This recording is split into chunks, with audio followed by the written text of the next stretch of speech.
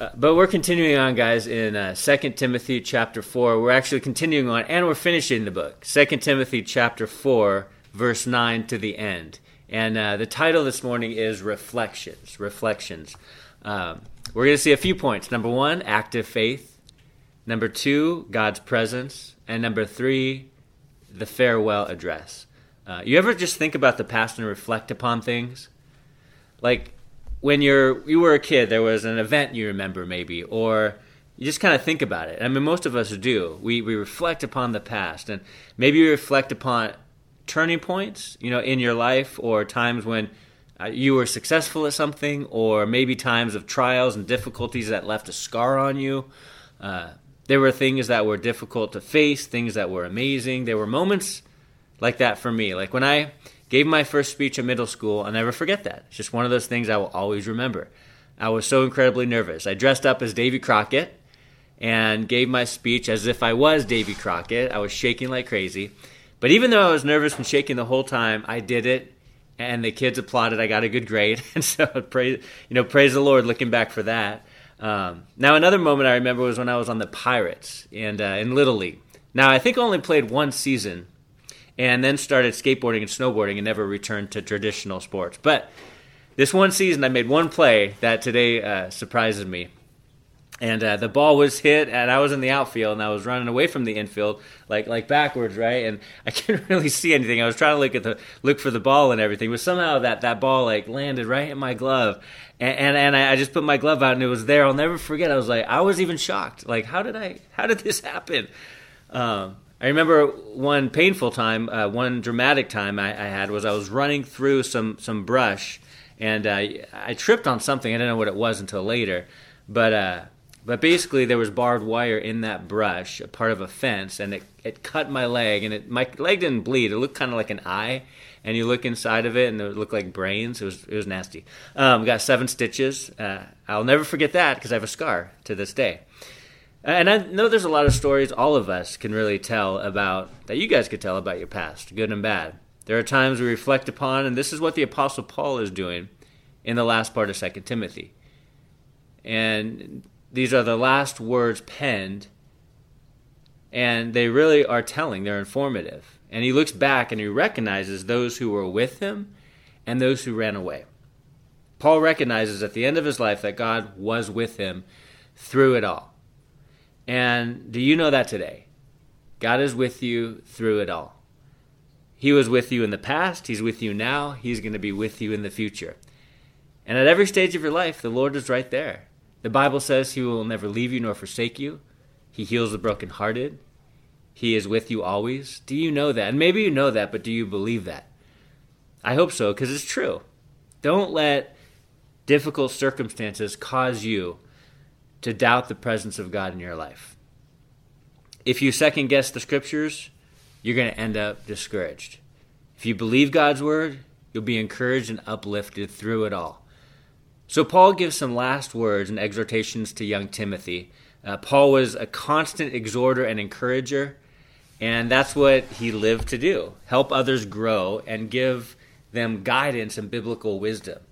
Right? He reflected a bit upon the past and encouraged Timothy for his future. So let's pray, and then we'll get into it this morning.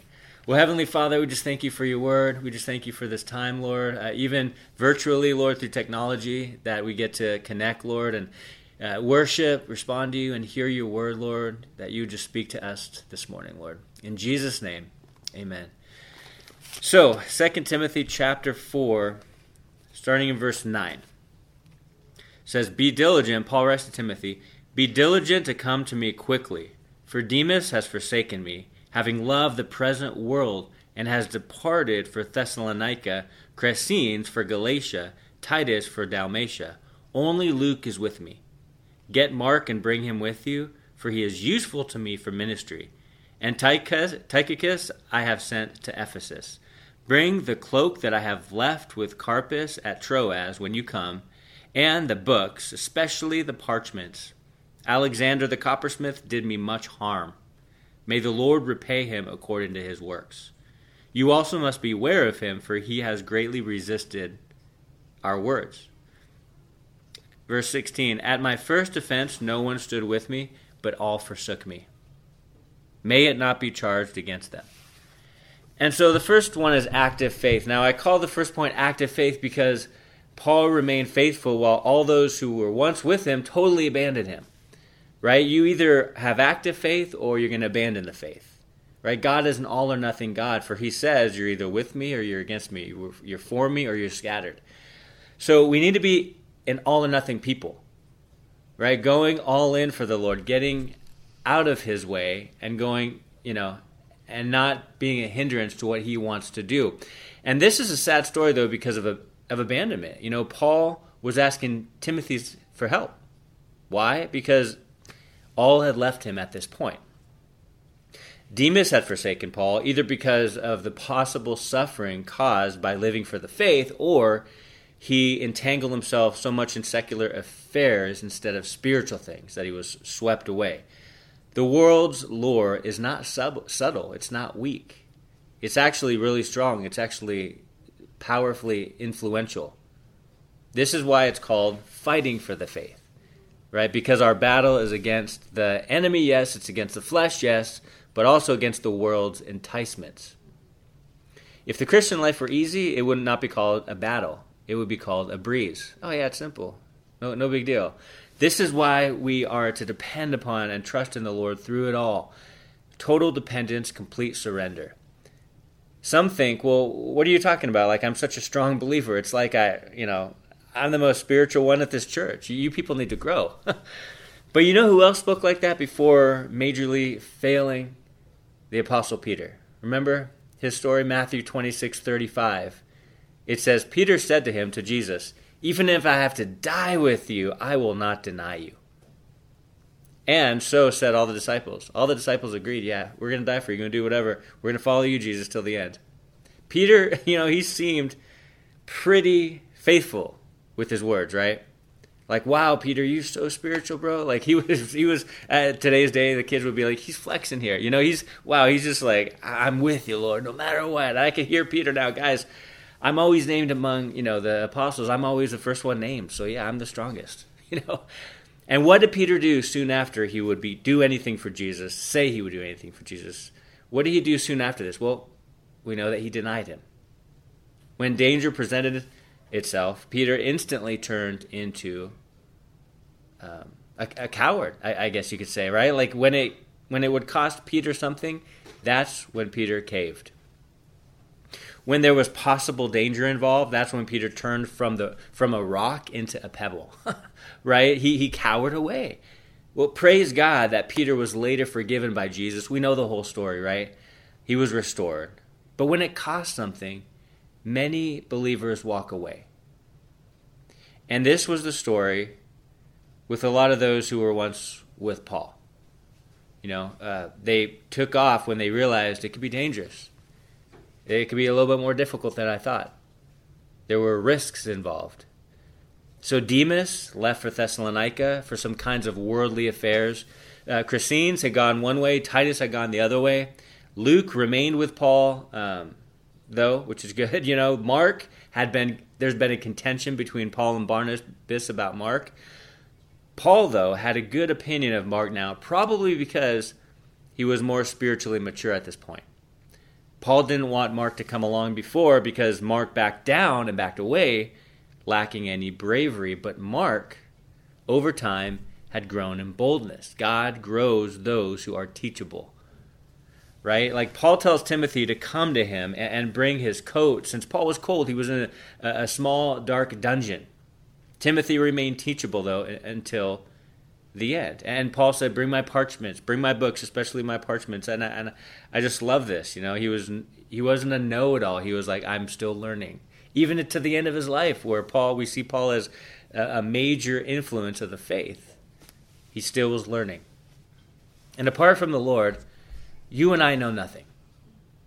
God doesn't embrace prideful people who think they are wiser than everyone else. That's the devil's story. Right? That's Satan's story. God loves humility, and God calls us to be humble, not prideful, not arrogant, not conceited. And Paul remained teachable and wanted to learn about God and be in the Scriptures even towards the end of his life. And that's the thing. No one retires from the Christian life. because it's not a job, it's a way of life, right? Sure, we have a great benefit plan for the future, but it's not an occupation, it's a vocation. Being a believer is not something we do, it's something we are. We are Christ followers and unashamed at that. Paul mentions Alexander and the mischiefs that he had done. Paul was in such danger from false brethren, as his enemies. And Paul mentions the judgments of God because God is the one who judges, period. Paul didn't say, I'm going to judge them personally. He says, God's going to deal with them. And we can trust that. God's a judge. As Paul mentions those who ministered with him, many at one time had active faith, but now they're gone. Others were faithful, though, like Timothy, Titus, Mark, and Luke. God will judge, though. Take comfort in that. No believer was especially assigned the job of judging others, during this time in history. Some Christians think that's their calling, to be the judge, the sin sniffer, the one to find all the fault in everything that they see. That's not a calling. That's wrong. It's ungodly. Now, sure, we can and we should lovingly warn those who are traversing to heretical areas, but it's not your mission to tear people down. But we aren't called to do that. Like, remember who is the judge, and remember it's not you. It's not me. Some unbelievers say, well, don't judge me. I think a good answer to that is, don't worry, I won't, but God will. Depending on how a person's living, that's could be worse. I'm saying? But that's his job. That's what God does. But the bottom line is active faith is a clear mark of maturity in Christ. Passive faith often looks like a lack of faith because there's no momentum, there's no movement. And verse 16 is really a sad verse. At this most critical time, Paul's companions were gone. He said, at my first offense, no one stood with me. All forsook me. But he said, may it not be charged against them. At the most critical time, Paul's companions were gone. They left. They forsook him. Paul could have left he was left like a lone survivor, like a soldier, but he stayed in the fight. He could have let his guard go down. He could have got discouraged. He could have just walked away and been distraught and depressed and just forget it, Thankfully, it doesn't end there, though. Like, if this ended here, it would be very sad. But it doesn't. Okay, so everyone left Paul, in prison, and he was murdered. If it ended like that, again, it would be depressing, be sad. But let's look at the next point. Verse 17 and 18. Second point is God's presence. Paul writes to Timothy, he says, but the Lord stood with me and strengthened me, so that the message might be preached fully through me, and that all the Gentiles might hear. And I was delivered out of the mouth of the lion. And the Lord will deliver me from every evil work and preserve me for his heavenly kingdom. To him be the glory forever and ever. Amen. So please remember that this statement is true for every single Christian. Right? Even if the believing friends you once had take off, God is still with you. We have a person we know who is a missionary all over the world, and I mentioned him about a week ago, but his ministry, he's called Far Reaching Ministries. Check it out if you have a minute. But last week, he and other, Calvary pastors and missionaries were stuck in Afghanistan. It was heavy because we know this guy, and we know he was an ex-soldier, and he lived to spread the gospel, risking his life often. So he was made for moments like this, right? But at the same time, that doesn't mean it was easy. So I was, and a lot of believers and pastors and missionaries knew who these guys were. They were heavy. They were way down the Thursday before last. Then Thursday night, we found out that someone went in and rescued them, got them out of Afghanistan. And I just picture this missionary and pastors who we know trapped, but I also imagine them clinging to the Lord as they were trying to live. Total dependence on the Lord Jesus. In life, many have bouts where they feel alone. And this is why we cannot forget that God is always with us. He's with you, whether you're a missionary or a stay-at-home mom. God is with you. Whether you work remote or have a 9-to-5 job, God is with you. And so I just say, please believe this. It's biblical. God tells us that, especially during these times that we are living in. The end time is not in the future, it's right now. So the time is now to quit being timid and scared. Fear, we need to forsake it. Let God's strength crowd out worldly fear. Let the Holy Spirit lead you, not your fearful flesh. Kill carnality by surrendering to the Creator, to your Creator. And it's time to step up and not cower away. And Paul was in a dungeon encouraging Timothy that God stood with him. Now, this means God gave Paul wisdom and courage to enable him to speak.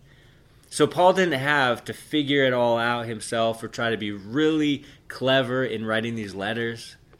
He just had to depend upon the Lord for the wisdom and the words to write.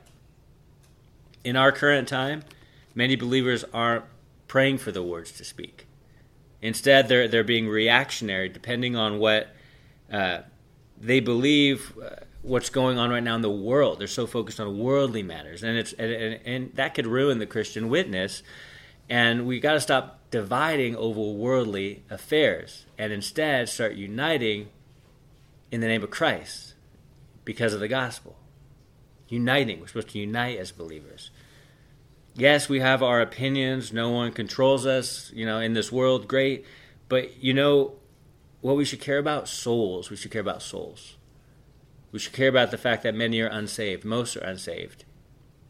And they're looking for hope, looking for help. We should care about people's eternal home. We should care about Jesus. Like how many people, just think about how many people have you shared the gospel with in the last month? How many people have you shared your opinion with about worldly events in the last month? Which one have you shared more? See, we aren't called to stick our head in the sand or sit on our hands in this world with what's going on around us, of course. But we should never lose the priority that God wants you and I to focus on. The main thing has become an afterthought. The centerpiece has become pushed aside. And I don't know about you, but I'm kind of like, I'm over it. People can argue all day, but I'm not going to waste my time doing that. God is with you, and He wants to be with many who right now are just lost. And so it's time to speak up for eternal things rather than getting all angry about earthly things. So let me just give you a few points about these scriptures. It is the Lord who stands by us and strengthens us in major difficulty. It's God. God's presence is more than enough to supply every single need that we have. Every provision we're praying for, God supplies. Paul was preserved. He was kept alive a little bit while, just a little bit longer, right? Because God had work for him to do. Also, past deliverances should also give us a future hope when we're going through it. Presently, we think about, oh, God got me through it last time. He's going to get me through it this time. He will. And also for those who persevere through suffering, there's a heavenly kingdom awaiting. We have a future. And we should give God glory for all our deliverances, past, present, and future. All credit, all glory, all honor to Him. But notice how God delivered Paul out of the mouth of the lion too. That's pretty amazing rescue, right? And again, it reminds me of our missionary friend who was in Afghanistan. He was radically rescued by other godly people. And God got all the glory for that. Because God is the rescuer. He is the rescuer. Remember that when you're in a difficult situation or in major hardships, God is the rescuer. He is a rescuer, not just a resuscitator. I love how Paul says so emphatically, he says, the Lord will deliver me from every evil work and preserve me for His heavenly kingdom. Wow, yes, Paul said this, but we should all be able to say this as well. Can you say this with confidence in Christ? The Lord will deliver me from every evil work and preserve me for the heavenly kingdom. Because guess what? It's true. We got to stop living in defeat. Yes, it is getting darker and more bleak in this world, but does that mean the sure hope that we have is gone? Absolutely not. You have a hope that is sure. You have an anchor for your soul, the Bible says, so don't drift away from God. Set the anchor down, let it hit the bottom of the ocean to keep you stable. You might move a little bit here and there, but you're not going to be swept away because that anchor is at the bottom of the ocean. And so let Jesus be the anchor of your soul. You want to take care of your family? Well, here's how: disciple them, right? Read the word to them. Pray with them. Be an example for them. Be an anchor. Jesus is our anchor, but make sure that anchor is set down firmly. That's how you take care of your family from the inside out rather than from the outside. And that's how God takes care of us, from the inside out, from the heart out. Remind each other that God is present in every circumstance, that he is with you perpetually. So active faith. Have active faith. Know God's presence is always with you. And thirdly, farewell address. Verse 19, Paul writes, Greet Prisca and Aquila and the household of Onesiphorus. Erastus stayed in Corinth, but Trophimus I have left in Miletus sick. Do your utmost to come before winter. Eubulus greets you, as well as Pudens, Linus, Claudia, and all the brethren. So, Paul sends salutations to it's Aquila and Priscilla, and the household of Onesiphorus. So, see, at the end, Paul's heart, this is awesome because Paul's heart was for the people that he knew. He thought about others instead of himself.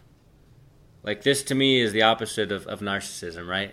Like, Paul was really an other-centered person, and that is clearly displayed because in the worst situation that Paul was in, he still had a heart for others. He mentions leaving Trophimus sick at Miletum, so which it looks like the apostles healed all the diseases miraculously, right? But Paul was used by God to some awesome and radical miracles. Like in Acts 14, verse 8 to 10, it says, And in Lystra, a certain man without strength in his feet was sitting, a cripple from his mother's womb, who had never walked. This man heard Paul speaking.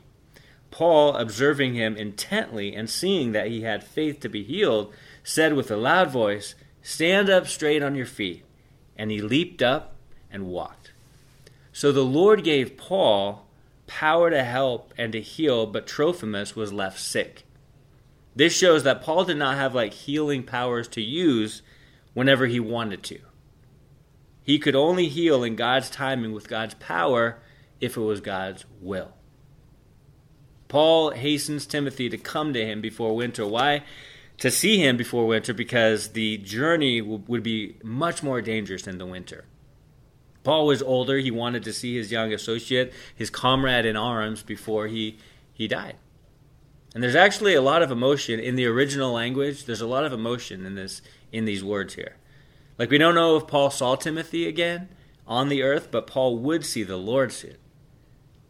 Remember, Paul was in a Mamertine prison, which was built, this particular prison he was in, it was built 100 years before Paul's imprisonment. And the prison, or the dungeon, was actually built originally for Rome's political prisoners. So Paul was beheaded under the rule of Nero outside of Rome's Ostian Gate at a place called Three Fountains. There's a super weird legend that says when Paul was beheaded, his head bounced 3 times on the ground.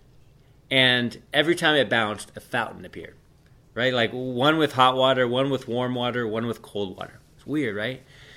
That's why it's called Three Fountains, but it's not true. But Paul was martyred after the great fires in Rome. We went over that, right, before. Tradition says that Paul was beheaded the same day that Peter was crucified upside down. And after all, remember, Nero blamed the Christians for the fires in Rome, for burning down Rome, even though it's highly thought that Nero is the one who actually burned Rome to the ground. So he can rebuild it and be seen, get power and status and all that. So last words, these are the last words written by Paul, recorded by Paul in verse 22. He says, The Lord Jesus Christ be with your spirit. Grace be with you. Amen. Last words. And I love these last words that were penned by Paul. I don't believe these words were the last words that he said or sung. I think Paul prayed and worshiped at his end. And like he did in the jail in the book of Acts, remember? He was worshiping like crazy as he was chained up. But look at these words. They show a few things. Paul loved Jesus and he understood God's grace. Paul didn't pen, woe is me. He penned, the Lord Jesus Christ is with me, is with your spirit. He was focused on Jesus at the end. He was focused on the spiritual things. And the last word he says is amen. Amen means so be it. And so Paul wanted Timothy to affirm and confirm all this by agreeing. Paul had fought the good fight. He finished the race. He kept the faith. Awards in heaven awaited him. Better than rewards, though, is the greatest reward of them all, which is Jesus. And so, man, he fought the good fight. And this is his last words penned, right? And so, may we have boldness, to stand firm for the faith, to focus on the main thing in this life, not the worldly affairs. Focus on the Lord Jesus first, right? And then God will give you his will and his calling and clarity in order to be able to be effective on this earth, right? That's why we're here. We're not here to argue about worldly stuff all day and get stressed and bitter and angry and divide, right? The Christian church right now, there's so many things to divide over. Let's not let that happen here. Let's come together in unity. And the only way to do that is to make sure that Jesus is the foundation, the chief cornerstone, and that the Holy Spirit continues to build the house and add to the church as the Word of God is being taught, as we worship together, as we gather together to fellowship.